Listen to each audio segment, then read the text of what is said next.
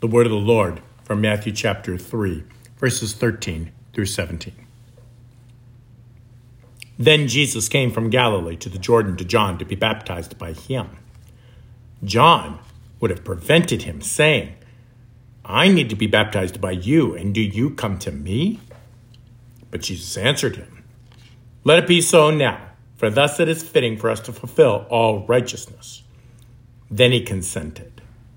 And when Jesus was baptized, immediately he went up from the water, and behold, the heavens were opened to him, and he saw the Spirit of God descending like a dove and coming to rest on him. And behold, a voice from heaven said, "This is my beloved Son, with whom I am well pleased." Grace, mercy, and peace be unto you from God our Father and our Lord and Savior, Jesus the Christ. Amen. The text for our gospel proclamation today comes from the Holy Gospel of St. Matthew that I just finished reading for you, and serves as the basis of our theme for the baptism of our Lord, a reckoning forever. They know he is the Christ, but they abandon him when he does what the Christ is supposed to do. Our season of Epiphany kicks off with the arrival of the Magi on Friday and the baptism of our Lord today on Sunday. Everything is out of sorts for the people of God because this humble Messiah is nothing like they expected and clearly not doing what they expected him to do. First, the Magi looked in the wrong place. After all, a king should be in Jerusalem, and yet they did not find him there. Rather, the star led them to Jesus with his humble mother, Mary. So they bestowed upon him gifts befitting a king. Just look at the gifts brought by the Magi: gold, frankincense, and myrrh. But where was his throne? Where was his crown? Where was his court? Why wasn't he surrounded with treasure already and honored in Jerusalem?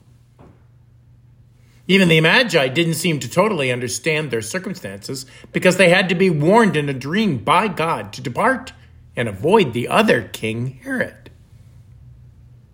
This was not the first misunderstanding of Christ, and it would not be the last. The saying goes, many have tried and failed. I love and hate this phrase all at the same time. I love it when I fail because it comforts me with the knowledge that I am not alone in my efforts, for many have tried and failed just like I did. So now I know to reflect on what I can learn and how that could lead to success in the future. I have my mistakes and the mistakes of many others to learn from as a primer on perseverance. But I hate it when failure is the be-all and end-all. When you had such high hopes of being distinguished from the crowd, and then you are brought crashing back down to earth, humbled yet again, because you're just like everyone else that tried and failed. It can be despairing, depressing, and defeating all at once. We see example after example after example of just that in Scripture. Adam and Eve thought they could be like God and found there is no such relationship with the one true God. Ahab and Jezebel thought they could ignore the one true God and create a whole new church to worship Baal and get better results for Israel as a country. Instead, they found that only met with the death of their false priest and ultimately their death. And everyone knows about Jonah, how he fled to Tarshish via Joppa so he didn't have to go to Nineveh to preach repentance and the forgiveness of sins for the awful Ninevites. 3 days and nights in the belly of a great fish was his reward for avoiding the Lord. I'll take the all-expense-paid trip to Nineveh instead of that any day. Or would I? I mean, if I'm honest, I'm not much different than the people of God's day that tried and failed. Like the Magi, we come to our king with gifts befitting a king, but We forget that he's not only served and honored in this sanctuary, but he's also honored and served in the hospitals, in our neighborhoods, and even in the prisons. We think we know better than God, that his word is irrelevant, and say things like, I know what God says, but I have to live in the real world. Like Adam and Eve, we become gods to ourselves. Like Ahab and Jezebel, we trust church consultants. We reinvent our church every couple of years, thinking this will really work better than what we did before. And we forget to consult God in prayer, devotion, and reverence to what he's always been in our lives. And just like Jonah, we run from our opportunities to share Christ with our neighbor for the forgiveness of sins and the redemption of their souls, because that's really pastor's job.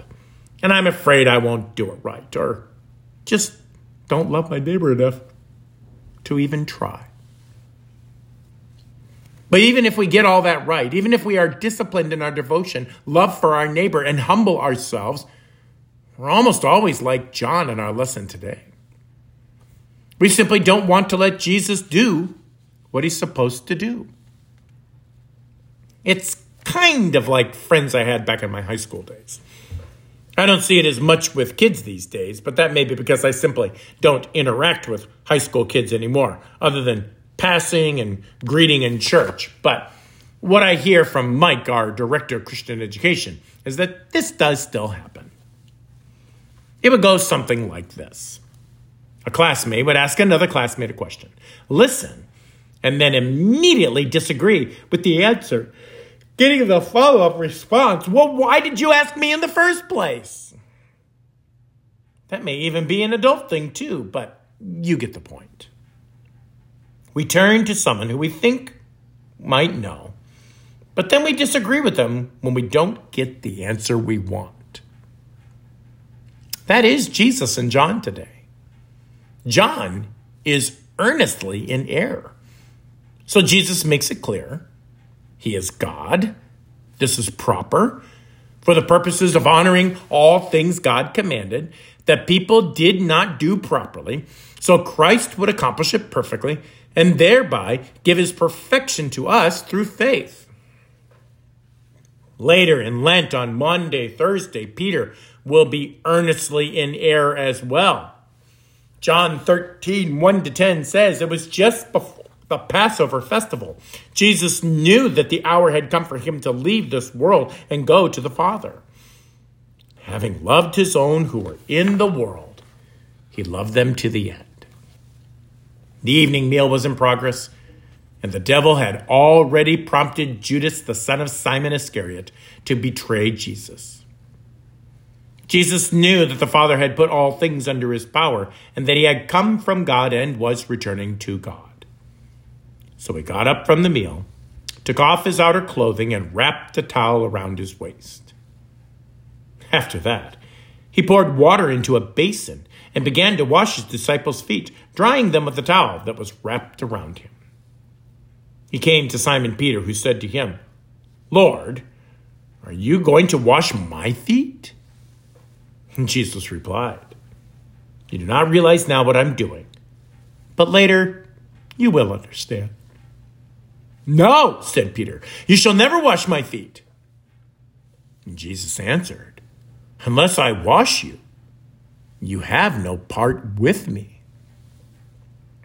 Then, Lord, Simon Peter replied, not just my feet, but my hands and my head as well. And Jesus answered, those who have had a bath need only to wash their feet. Their whole body is clean. Peter meant well, but meaning well can still be entirely wrong when we don't let Jesus do what he is supposed to do. In our lesson today, his Father in heaven literally says, this one is my Son, my beloved one, in whom I reckon well. That is a powerful word in our text today. Unfortunately, the translators of the ESV today chose a more common rendering that potentially misses the point entirely. Here, God the Father has pointed out not only is he pleased with his Son, but he is also pleased with his Son has done and will do. Every day, when people despair around me about how anti-church the world is becoming, I comfort them with these words. I can assure you a reckoning is coming. It's a nautical term for course correcting the ship. Navigators as far back as 1275 AD had the technology to chart the course of a ship to make sure that it was on course had it veered too far off course to reach the intended destination. Indeed, the people of God had veered too far afield to even begin to be considered saved, so Jesus came and reckoned the way to eternal life through him.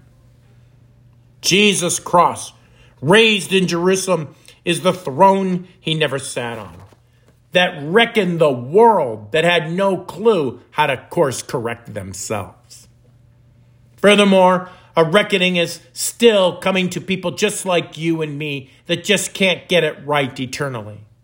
A reckoning through the vows of our baptism that made us sons and daughters where we were formerly orphans. A reckoning through Holy Communion where Christ comes to us in, with, and under the bread and wine to forgive our sins, strengthen our faith, and give us eternal living again. A reckoning through brothers and sisters who support us and help us to live godly lives together for him. A reckoning for everyone who hears the gospel of Jesus Christ, who was born of a virgin, suffered under Pontius Pilate, was crucified, died, and buried, and rose from the dead, now seated at the right hand of the Father, and present where two or more are gathered in his name. And this reckoning would reckon their bodies and souls and put them on the path to eternal living. A reckoning forever. Amen. Now may that peace which surpasses all understanding guard your hearts and minds in Christ Jesus always. Amen.